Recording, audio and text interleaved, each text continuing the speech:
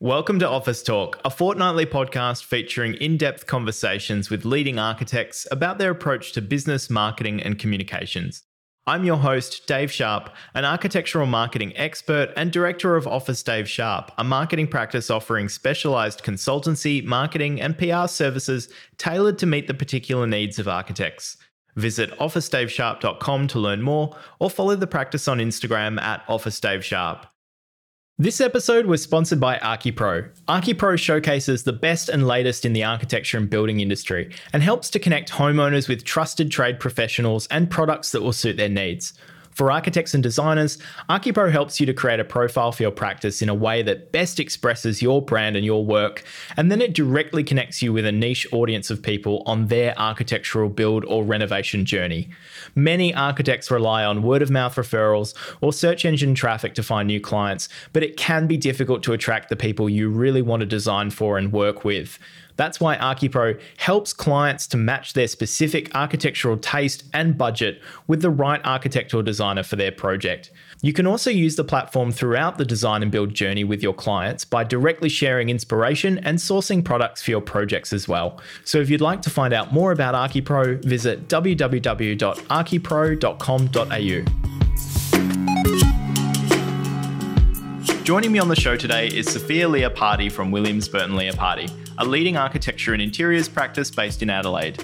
In this episode, Sophia and I discussed how the practice found a niche for itself, bringing new life to Adelaide's beautiful heritage buildings, while blurring the boundary between architecture and interiors. We discussed why the studio does all of their own architectural photography and styling in-house, and how that's contributed to the practice's distinctive and consistent brand identity. We looked at how Sophia and David Burton navigated the retirement of the studio's founding director, Robert Williams, and used it as a catalyst to embark on a significant rebrand.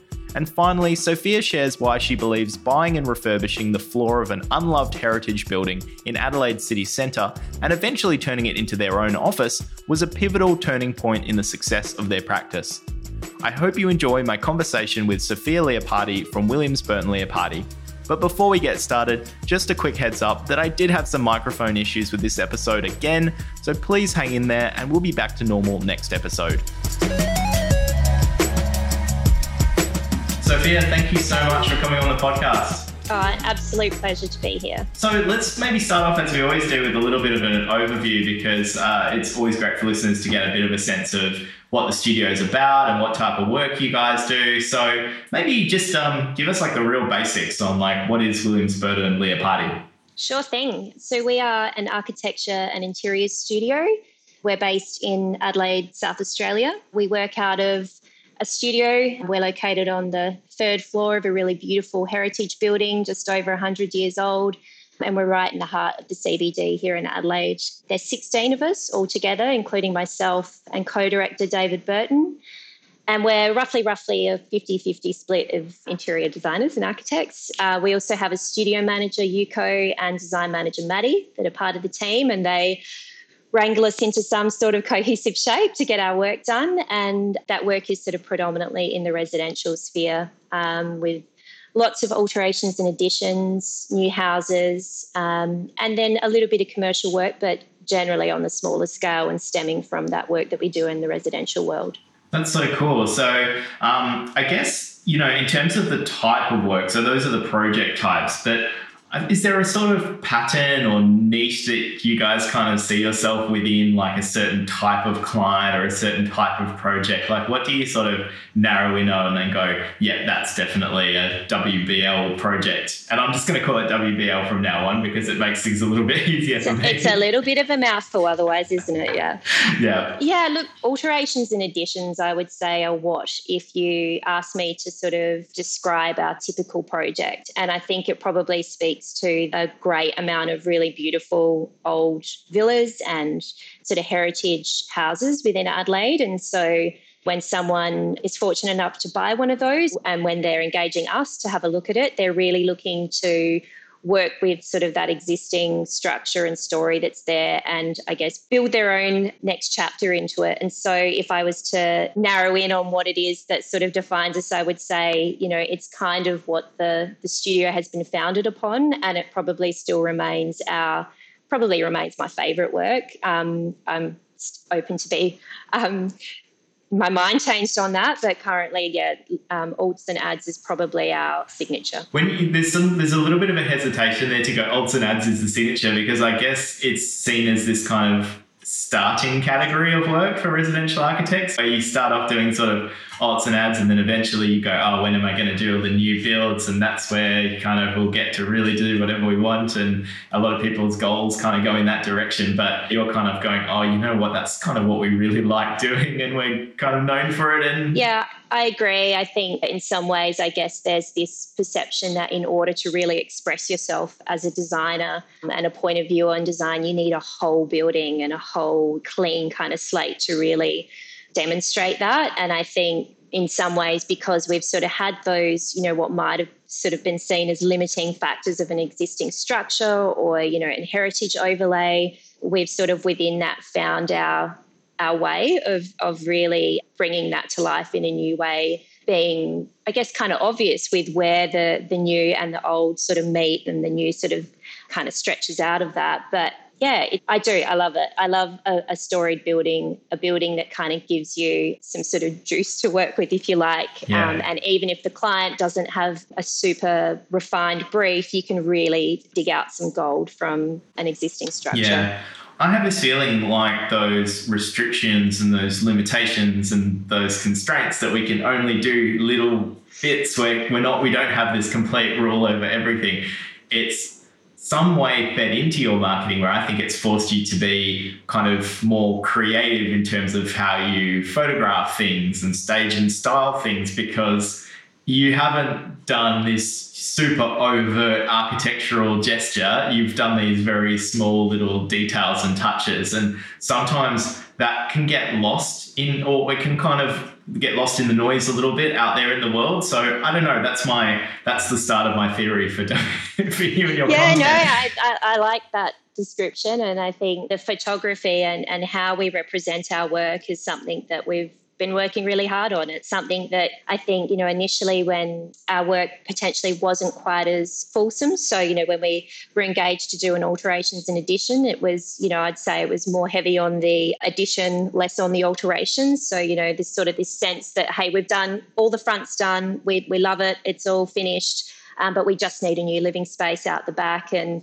I guess over the years, as we've sort of evolved our process, as we've sort of been able to capture and demonstrate what can be done when you really look at something holistically, our projects have really become, that moment you sort of enter the site, not even the front door. So the moment you're sort of walking up to the front gate or the driveway, you get this sense that something's kind of happened here. It might be a very gentle sort of gesture, but you can certainly see that it's a design that kind of captures the entire site. And so, the way that you sort of capture and describe that and share that really then, I guess, brings that next project to you. And particularly over the last couple of years, that's really shifted for us in a really positive way. Yeah. What do you mean over the last couple of years that's really shifted? What is that sort of due to, do you think? I think probably the quality of our photography, the quality of the way that we describe our work and talk about our work. And so we're sort of chatting with a warmed up audience, if you like, as opposed to sort of starting a conversation kind of cold. And so it's very much either we've seen what you've done or we've visited one of the projects that you've done, and we just love the whole package, I guess. And so it's bringing clients that are really on board for the whole schmeal, if you like. Yeah. So it sounds like you've reached that stage where you're seeing kind of the results of some of the great hard work that was put into your kind of marketing and content 2 or 3 years ago, or 4 years ago, or 5 years ago. That's panned out now, and you've got these clients that are coming in the door that they haven't just looked up, architect on Google or in the yellow pages or whatever, and then they've contacted 6 of them and gone, whatever, give us a fee proposal. They've come to you going, oh, we really like your work, we follow you, we only have only approached you, we want to work with you guys. So is that sort of the experience you're getting, that they've kind of already sort of made up their mind? It's most definitely the trend, and we're sort of getting better at when that's not the case, kind of recognizing that earlier and sort of having a strategy for having the right conversation up front to ensure that we're going to be the right fit for that client. Yeah. We touched on imagery and photography and how important that's been to you and part of the process. It's a big part of the reason that I wanted to have you on the podcast, actually, because you've got such a unique strategy that, if we could call it a strategy, but you use a photographer, Caroline, who works for your studio as an interior designer. Correct, right? Yes. Yeah, she's a senior associate with us. She's a multi-talent. A multi-talented senior associate. Yeah. And she takes the most beautiful photos ever of your projects. It just absolutely kills it. Does not miss. Every single photo is just absolutely gorgeous. Oh, I hope she listens to this. She's such a humble creature.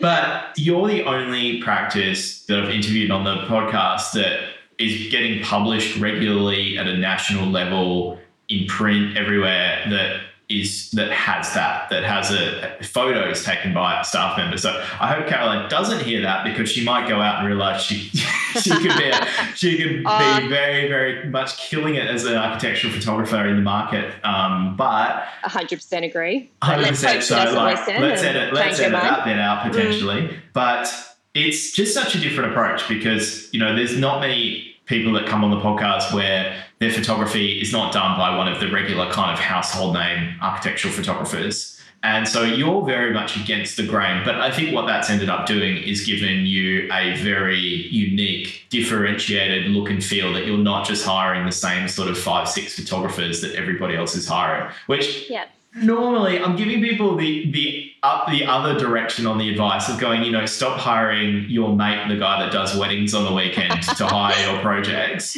You need to go and find a more reputable architectural photographer to shoot your stuff, and then it will be more publishable, etc. But I think WBL is the exception to the rule. Yeah, absolutely. I guess like many things at WBL, the whole process of Caroline becoming our photographer was a gentle, slow build, in that she needed to, I guess, in some ways, I didn't want to kind of like ruin her one outside creative outlet by saying, hey, let's bring a bit of that in studio. But through some different circumstances, the photographer that we had been working with pretty consistently was taking some time out. We had a project that had just completed. It was actually it was a small hospitality fit out. And I think Caroline just got to the point where she was like, I think I'm ready to kind of put my hand up and say, I think I can shoot this. And that was sort of our first project that she shot for us. And I guess from that point on, it became very evident very quickly that her talent for capturing landscapes translated beautifully into a building and an interior. And I guess one of the lovely things about it is that it's the photography alongside, I guess, the styling, or what we kind of call the curate part of our process, is really kind of deeply embedded within it. It's not sort of this process that happens at the end of the design process. It's something that's kind of this cumulative building of how we're going to capture this building, what's the narrative within this, what are the special moments within this space, who's the client, what's the journey been. And, Caroline as the photographer gets this inside understanding of a project and this sort of slow briefing process, if you like, of how we're going to capture this space. Yeah. We've got Alana within our studio, an interior designer, and she leads what we call our curate process. So sort of works with clients in the early stages of design to sort of chat to them about how we'll be furnishing and styling the space, whether there's any particular pieces that are important and special to keep, whether that's, an heirloom or something with some sentimental value. And we sort of begin building the package of sort of furniture and those final elements alongside the design. So it's really leveling up the importance of that within a project. Again, not as this sort of isolated element that hasn't been considered as part of the overall design, but very much sort of embedded and kind of workshopped through the process. Wow. So you guys don't turn up to the photo shoot and like open the rental truck and pull out the vase and the pot and the weird chair. Alana will tell you we're fond of a prop and we're fond of floral arrangements. So we like to have plenty of options, but a lot of the time, and more, again, I would say the overriding trend is we're bringing less, because we've sort of gone through that process, and we've the projects that we're completing have this beautiful framework of furniture, and as much as we can timing the photography so that, there's that time for that kind of final layer of overlay to come in place and for the garden to grow and settle a little bit. So the preparation for the shoots is far less OTT than it used to be. But yes, Alana does an incredible job of wrangling all of that. And it's a really important step. It's not purely about, creating this kind of contrived moment. And exactly. And is that, do you still do sort of like a 1-day shoot, or is it, because you've got, you're not working with a commercial photographer, you don't have the restrictions of them having 5 other things to shoot that week. Yeah. But do you still sort of do it in one sitting, or do you break it up into different parts?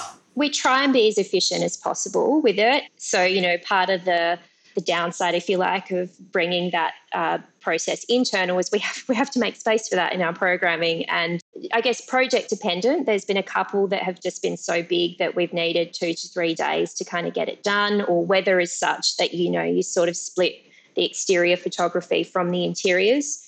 But also really conscious most of the time our clients are living in the house when we're doing this. Yeah. So you're sort of really conscious of not imposing too much on their time. Again, on the whole, clients love the process. They love sort of seeing this thing that we've all invested so much time into. It's like prom night or whatever, but it's looking its best. And so generally speaking, people are really excited to have it done. But we're sort of, between 1 to 2 days for a shoot. Yeah. And then I think also there's real value in being a bit disciplined with that. If you give yourself, again, like anything, those boundaries, it sort of forces you to clarify what's really important to capture. Yeah, absolutely. So you've been super fortunate to have Caroline and Alana really running that process and being extremely talented. And it feels like what that's brought is a lot of consistency to your imagery across like your portfolio and your social media and everything, because I guess there is this debate out there about whether you should sort of find one photographer and stick with them forever, and then you get that consistency benefit and all these other sort of relationship benefits and everything. Whereas there's the maybe more strategic view of going, okay, pair photographers with projects and what your sort of publication interest is and all this sort of... And like, leverage their own brand, leverage to their amplify brand, yours. Like, let's go get out with all these sort of influential photographers, and it's that very sort of making all those chess moves. But you've just got you're sort of more in the first camp. You've just got this simple option of that's what we do and we're really consistent, and you can look at one project to the next and it all feels like it's part of the same brand identity. Really, really important. Yeah, we better make sure we keep Caroline happy. I do work pretty hard on that front.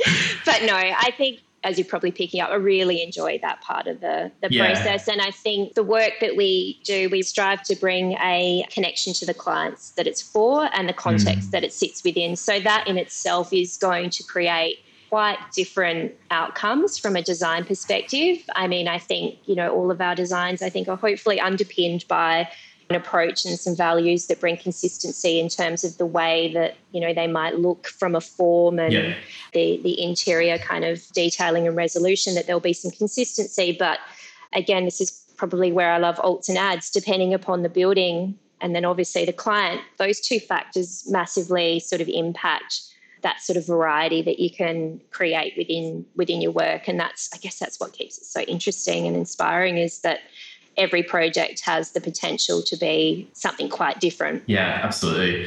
It feels like interiors has just risen to this extremely important and culturally relevant thing that it seems to be like the most important part of the industry at the moment, it feels like. I feel like in terms of the media and how architecture is popular and what's popular in architecture, it feels like it's being driven by that interior perspective more than ever, I don't know, that I've seen. Do you get a sense that it's become like this extremely important element, that a project that lacks it, or I feel like a project that lacks it or doesn't have that element is just a little bit dead in the water these days, and you kind of need that other side. Yeah, I feel like it's certainly more obvious because it's kind of becoming less of the norm to have that project that clearly has not had that sort of level of consideration. I guess We've, for a long time, been talking about architecture and interiors as one. And, it's taken a number of years to actually get to that point where it is truly one thing. But it is, from our perspective, we've always talked about buildings are experienced from the inside out. And I guess our whole approach when looking at a design is to really, alongside sort of setting the design narrative and, sort of the aspirations of the project in terms of what we want them to achieve, it's really looking at the planning and the flow of a space and how you're going to experience that and how it's going to function for you. And until you have that kind of set and right, what that manifests as an external architectural statement, it's very secondary to how we'd sort of approach it. So, and I think that is probably maybe a bit of a general shift in terms of the purely architectural sort of statement is great to look at, but not so good to necessarily live in if it hasn't been had that sort of level of consideration. Yeah, I get the sense that it's that client demand is driving that shift as well, because quite often, when I begin working with a new practice, I'll sort of survey them on what are maybe some reasons that you think people might be reluctant to work with you at the moment, or what might be some sort of issues or challenges that the brand faces. And quite often what's mentioned is we're seen as lacking capability in interior design or interior, the interior side of things. And I think practices are picking up on this sense that clients are going, well, I'm sort of seeing this as being maybe a bit of an incomplete service if you're not going to also help me with these other elements. Do you think there might be something in that potentially? And maybe that's, to go back to the beginning of our conversation, when we're having people come in and rather than it being sort of the sell of and we do this and we want to do the furniture and we can help with this, it's we just love what you guys do and we want the complete picture. We want you to be thinking about at a framework level how the landscaping is going to integrate with the building and how the building integrates with the interior and how the furniture fits into that. So it's most definitely more of an expectation, and I guess the time that we've all had to sit in our homes in front of devices and screens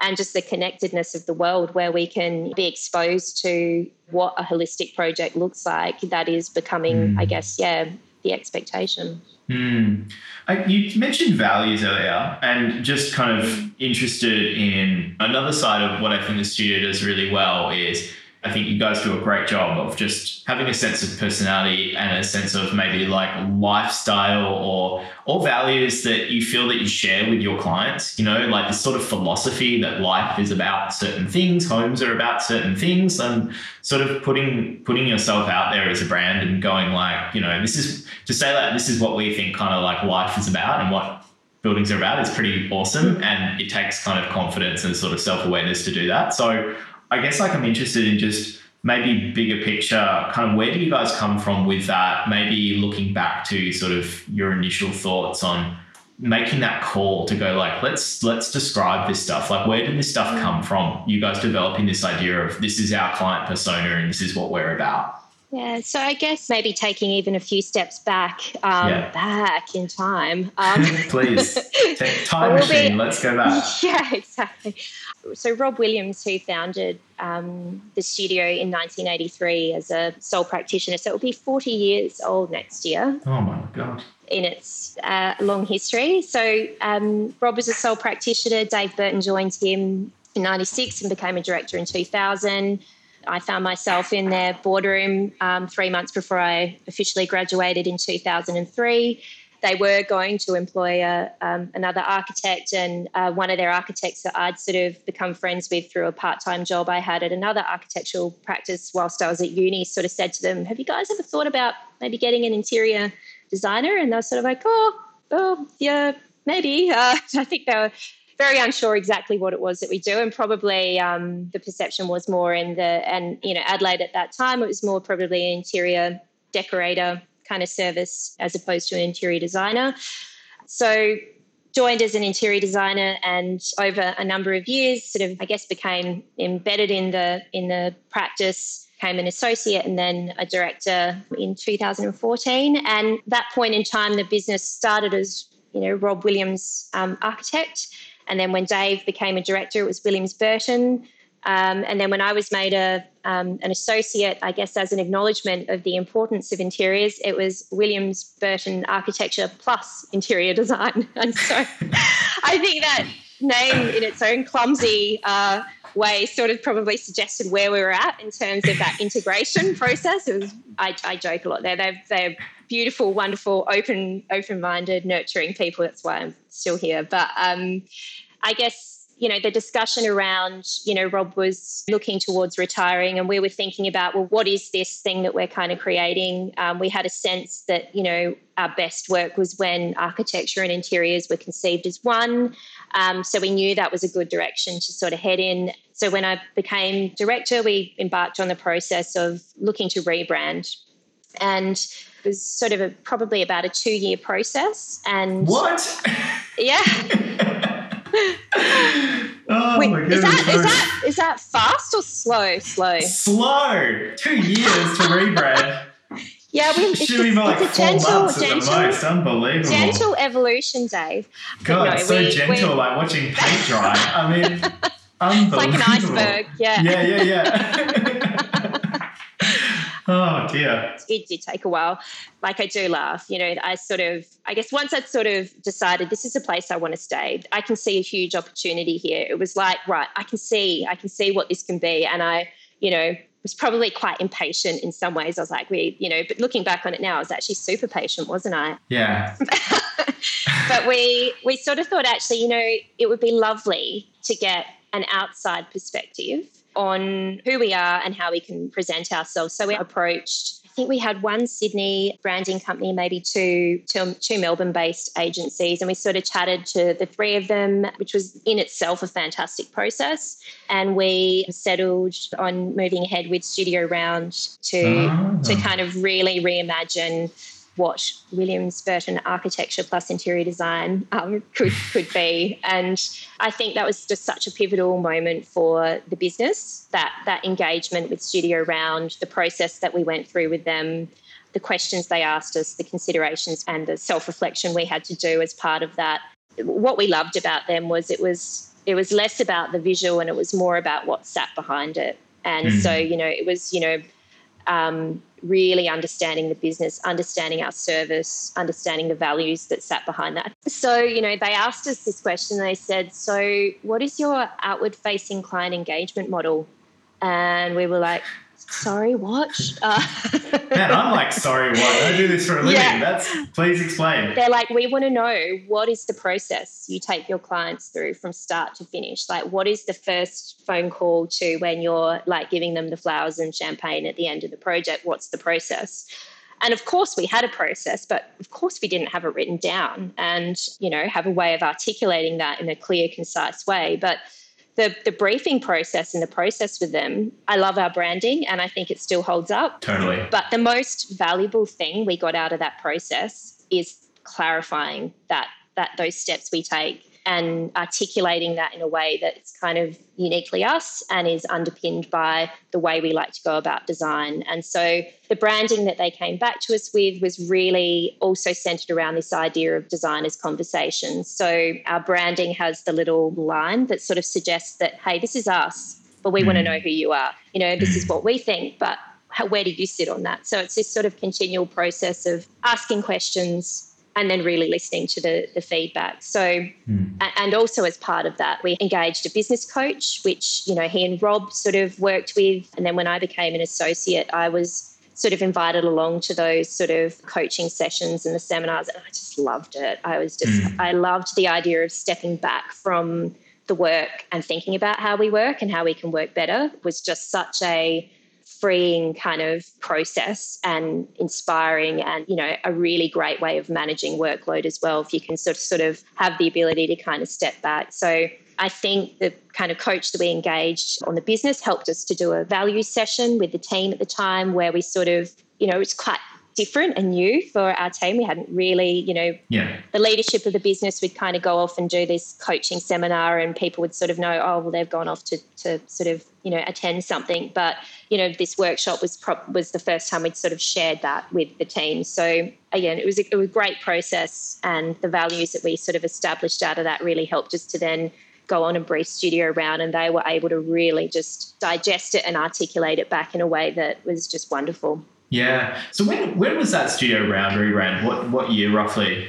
Do you reckon? So that happened between 2013, 2014. And then it sort of launched end of 2015, and it coincided with Rob's retirement. So people sort of thought it was a little weird that Rob was retiring, but his name was remaining a part of this. And, you know, given that it was this moment where it would have been an obvious time to kind of go, well, this should be called something different. I guess our feeling was the whole spirit and DNA of what the brand is based on people. And, you know, my early years with Rob, you know, probably the greatest thing I took away from his approach was just his genuine love of people and genuine service to clients.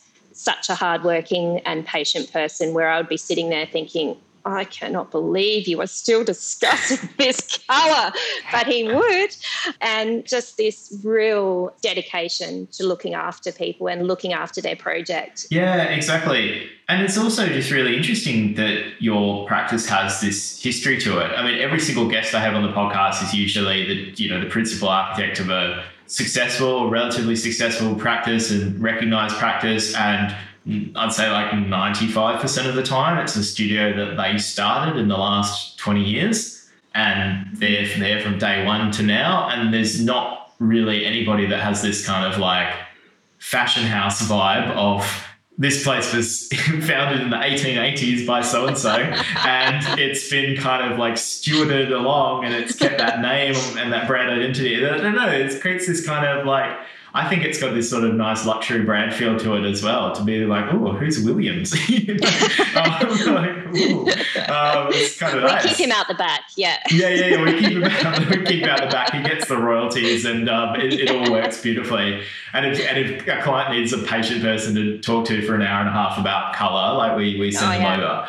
How exciting. But that's really amazing. I think you got it really speaks to what a long-term good investment, a good branding process is. I mean, I've just kind of recently gone through it, and it sparked this conversation with a lot of my clients of trying to talk about, the justification for making that kind of what feels like a pretty meaningful investment at the time. And it is, but, if you work with the right people, these things tend to have a lot of longevity, don't they? I mean, your branding looks as good today as it did in 2013, I think. Oh, absolutely. Like I said, it's just deeply connected to what we love about design in its simplicity and in its, I don't know if humility is the right word, but it's a little understated. But in saying that, I think having gone through the process, made the investment and have seen what that's done, we're very open to probably getting close to needing to getting to that stage. Where we probably just need to actually have a bit of at least question and do a bit of reflection on where that sits, where we are, and is that, are we missing an opportunity with that? Yeah, and I mean, I think you described it so perfectly that it's really got nothing to do with how the website looks, because the website looks great. You would not be considering going into that process again because you have concerns about the website. Your business change, your processes changed, your services changed, your team has changed, your values have changed. That's what needs to be re-looked at again to make sure the branding fits with that, right? It comes to that conversation I've been having about the branding with my clients. I've been trying to kind of explain that, no, I mean, the website is cool, but what has been really beneficial already has been I've completely changed how I structure my fee proposals now. I've added new fees for things I wasn't charging. It's not just a monetary thing, but some of the conversations as part of that branding process, they sort of spark completely new ideas about approach. And, I think I was going, well, if I'm this sort of consultant, if this is where I see my brand being, I need to do this differently, and this process needs to change, and I need to add more time there and less time there, and all these sorts of adjustments you make as part of that process. And I feel like that's the exact experience you guys kind of had there, where it was, about looking at your process. And so the benefits of that process for you are probably immeasurable in terms of how much it improved your service or made things happen. Everything changed at some fundamental level, probably. Yeah, without a doubt. That simple piece of thought that we had to put into, sit down and really articulate what it is that we take a client through, has given us a framework that is continually evolving in terms of how can we do that better. And again, it's just brought this consistency to client experience as well. And so both externally and then internally with the team as well, the team's comfortable talking a client through what the process is going to be, what that's going to be called and what's going to happen at each step of that process. And that stemmed from the rebrand. So as part of looking into you guys a little bit deeper before this conversation, I was looking at your article with ADR, and there was this description of the studio as kind of evolving through these stages that you kind of marked out in terms of the leadership changes and kind of the structure of the practice, but the kind of the brand evolved. And I'm just wondering if that was something that was primarily about that rebrand as a major inflection point where everything changed and suddenly you guys went from, as you described in that article, kind of a pragmatic practice and just a more kind of, like typical architecture practice in a way. And then something changed and you turned into much more of this brand and that sort of stood out a little bit more and sort of operated a bit differently. Was the rebrand kind of that pivotal thing, or was there just sort of more of an incremental change in evolution where you guys went from pragmatic to more, I guess in the article you said sort of humanist or humanistic or emotional or something changed?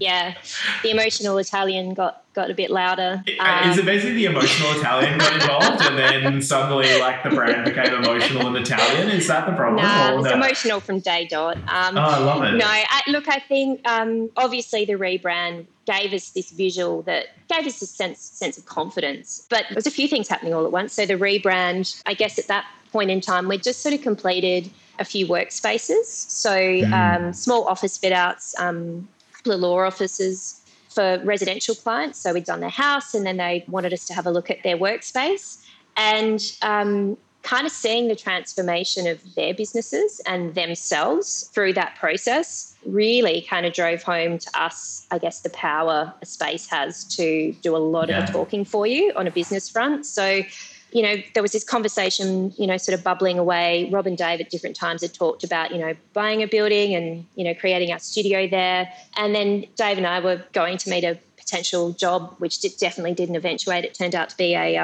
Indian takeaway shop that was definitely we were never going to be the right fit for. But on the walk back to our current studio, we sort of were just strolling through the CBD. And I think I pointed out a building that my partner and I were looking at as this pie in the sky idea of like there was a top floor for sale that was currently fitted out as a Chinese restaurant, but it was for sale for like maybe just under $1 million or something. It was in this crazy location, huge space. And we were like, it's kind of crazy that there are these spaces within the city that are just empty and vacant and not used. And Dave had sort of pointed across the road to a beautiful old heritage building. He's like, oh, that's my father's law office. I remember spending, weeks there during the holidays, this beautiful old building, that's got nothing in it at the moment. It just sort of started this conversation. A few days later, I was taking a stroll again from our studio up to meet some friends at a pub and walked past the Darling building, which had this for lease sign out the front. I just snapped a photo with my phone, sent it to Dave and said, we should find out who's buying this and see if we can rent a space off them.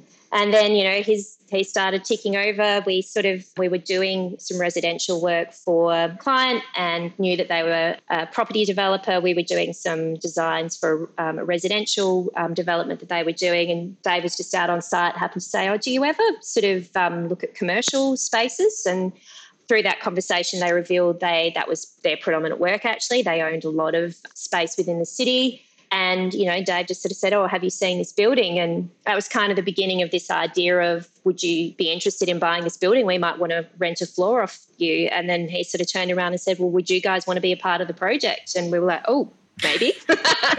And that, again, this is probably a year-long process, it felt like, of negotiation. And maybe it wasn't quite that long, but there were many points in the process where I thought this is not going to happen. There's no way it's going to happen. And then it somehow did. And we found ourselves part owners in this incredible 4-story building in the city, which no one quite knew what to do with. It was part of a larger development next door and the developers just couldn't find a way to make it stack up. Yeah. But we were like, oh, we can do this. So alongside the branding was this, we knew we were going to be moving into this space, and this was our opportunity to kind of, unfettered, just really demonstrate what we were about. The building was sort of, had everything we loved about buildings. It was storied. It was sort of, it was unloved, but it just had so much untapped potential. And, it took several false starts, having quite ambitious plans and finding out that just did not stack up financially or from a engineering perspective, and really just having to, again, lean into what it is that I think we find works best for us, which is this idea of just value in restraint. What is the best thing we can do for this building in the gentlest way? Like, what is the smallest move we can make that has the biggest impact? And obviously interiors being such an integral part of our process, and this building being essentially an interior kind of rework, but with that architectural sort of understanding of what's possible. This, alongside the rebrand, became this really obvious demonstration of, what we're about. And I think it just built this confidence. And so it just felt far easier to talk about your approach, your values, when you're sitting in a space that really demonstrates it. Our previous office was just a generic, very sort of sad little office space. And we arrived here and it was just kind of like, we're in a different world now. It completely shifted us. Wow. I mean, you're the first person on the podcast to mention a space as being, which is kind of ironic for an architecture podcast, but the space having a big, influence on like shaping and growing the brand and the practice. That's odd. I know, isn't it? Like I was, when I was reflecting on it, I was like, well, duh, of course. It's not always possible.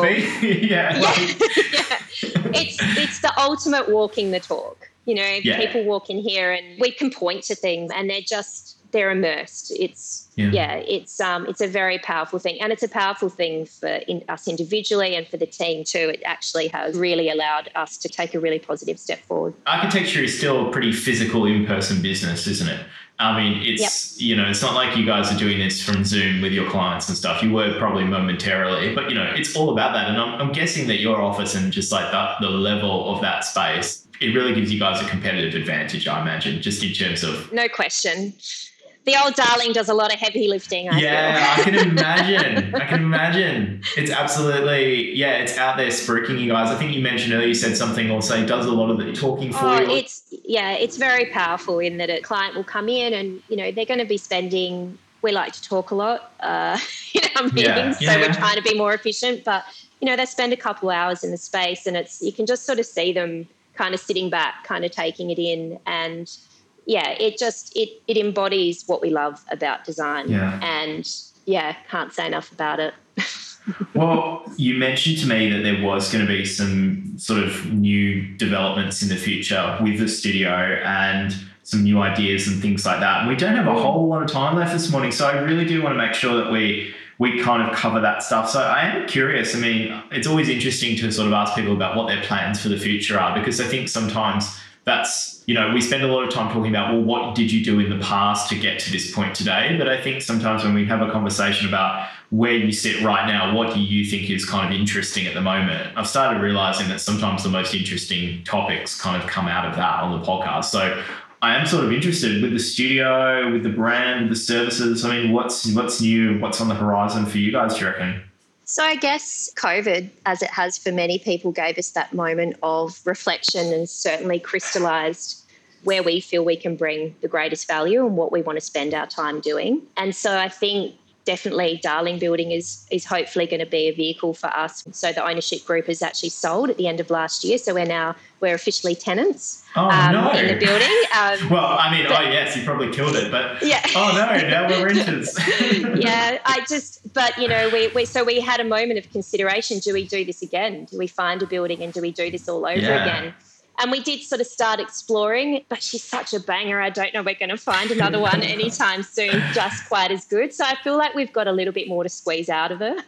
And I think having gone through the rebrand process and moving into this space and seeing how it just fundamentally shifted the type of work that we're doing and the way that we're doing it. And we're kind of, I guess, as many practices, we're carrying over a lot of the work from home. So, the studio's become a pretty flexible environment where I guess we acknowledge that for lots of different reasons, whether that's family commitments or just how people work in their best area of strength, there are periods where we feel like we have surplus space to what we need just from a studio perspective. So we're sort of looking at how we, I guess, rework our space to maybe give a little bit more of that flexibility and feeling of home to the team. And alongside that, obviously, the experience that brings for our clients. So it's very much a ideas kind of space at the moment, in that we don't have a solid plan, but it's kind of our next step. And I guess alongside that, we've got some allied kind of ideas in terms of creating our own range of, we've designed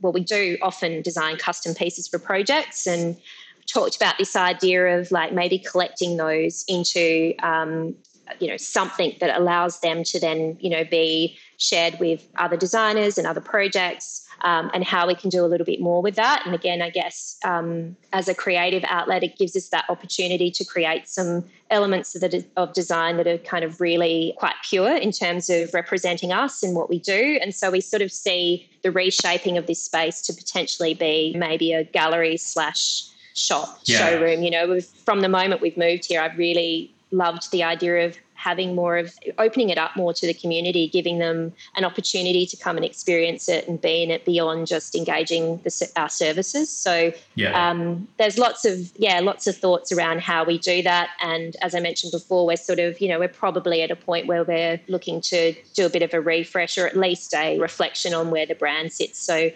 couple of exciting things in the works there. Yeah, interesting. So in terms of opening up the retail side of things, I think that's really interesting. And there's been a couple of guests that have come on that have spoken about this idea of, going from rather than the custom bespoke thing for each individual client as a service, we start thinking more about products. But also you're talking about just engaging with the public and having a different kind of business, which I think is really interesting as well. I think I remember, when we first spoke about this maybe a couple of years ago, I think, so this is something that's been in the works for a while, thinking about developing out a second business or line of business for the studio as well. That's definitely, yeah. So we sort of have a working title. It's more than a working title, really, but From Adelaide with Love. So this idea that we could create something with an Adelaide perspective, that the idea that this could just be a collective that might actually curate and source product from anywhere in the world and just kind of hold that alongside pieces that we design and make here. We've got some incredible craftspeople here that we sort of collaborate with. There's a collective called Handmade and Found, and we also work with the Jam Factory, where we design and make pieces in collaboration with them. And the thought with that was these are pieces that could then filter into our projects, be available to other designers and beyond, and maybe give us the opportunity to, I guess, find a way to give back as well. So, the idea that we could have a giving aspect to this business. So an idea that I could keep holding on to and do nothing with for the next 10 years. But we do have some great drivers within the business with our studio manager and design manager that are sort of, kicking it along in terms of let's actually get a plan in place for how this works, who it's for, and kind of figure out, I guess, as part of that rebrand, is it within WBL, or is it its little sister company that sits alongside? But exciting to kind of move towards. And sort of the thought that just sort of sprang to mind was that, thinking about other studios that have explored some of these other entrepreneurial ideas and ventures with their brand, and realizing that there's different kinds of customers out there that may not be their typical kind of client, but there's other ways that they can operate. Talking about it as part of your business plan, or I guess like the trajectory of the practice, do you think that there's like a point that, or a size that the studio gets to, or a certain amount of turnover or number of projects or something, where at a certain point your priority is, it doesn't necessarily make sense, or it isn't attractive to focus on getting to a big step up with the practice, to go from say 16 people to like 36 people, where you start going, okay, there's maybe like a level that we feel like the business is sort of like optimal at this size. This is where it's at its best. But now we're interested in sort of expanding horizontally rather than just like increasing, becoming a bigger and bigger and bigger architecture practice. Like, I guess I'm just sensing a bit of a pattern in studios that maybe get to a point where they start going, you know what, growing the studio now is not the most is not the best option.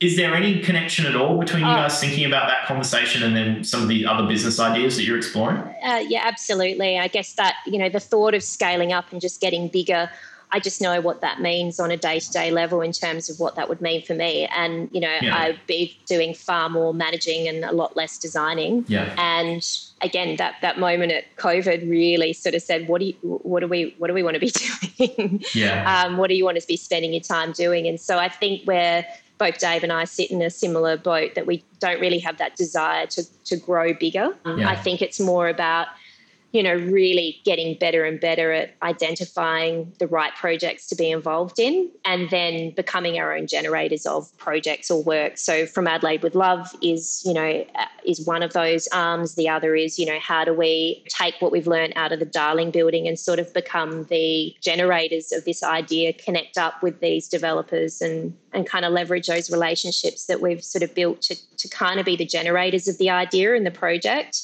as opposed to, being, I guess, more reactive and accepting work. So that, acknowledging we're in this wonderful purple patch at the moment, but I think, that can't go forever. And, I think what we're trying to do is just get to a point where we can be a little less reliant on the mainstay of work being resi and sort of just broaden out a little bit. And at the same time, strengthen the brand and really tap into that area of best value that we feel we can bring.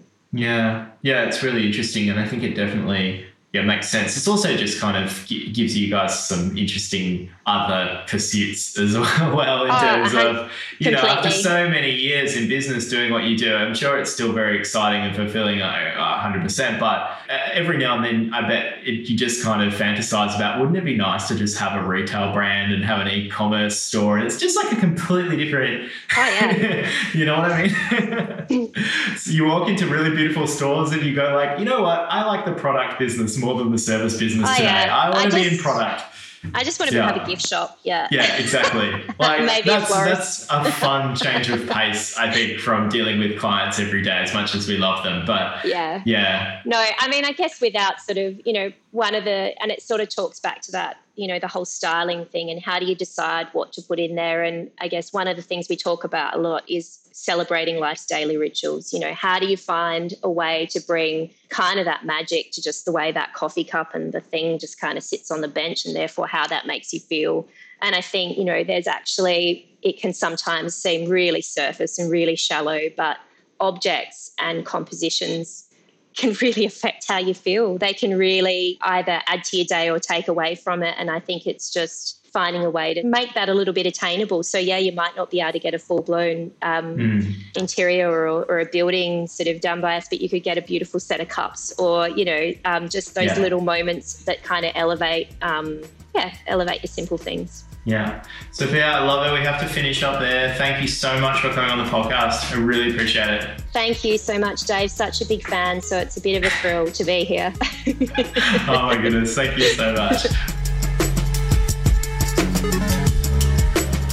That was my conversation with Sophia Leopardi from Williams Burton Leopardi. If you'd like to learn more about Williams Burton Leopardi, you can visit designbywbl.com.au or follow them on Instagram at designbywbl. That's all for this episode. Thank you so much for listening, and I'll see you next time.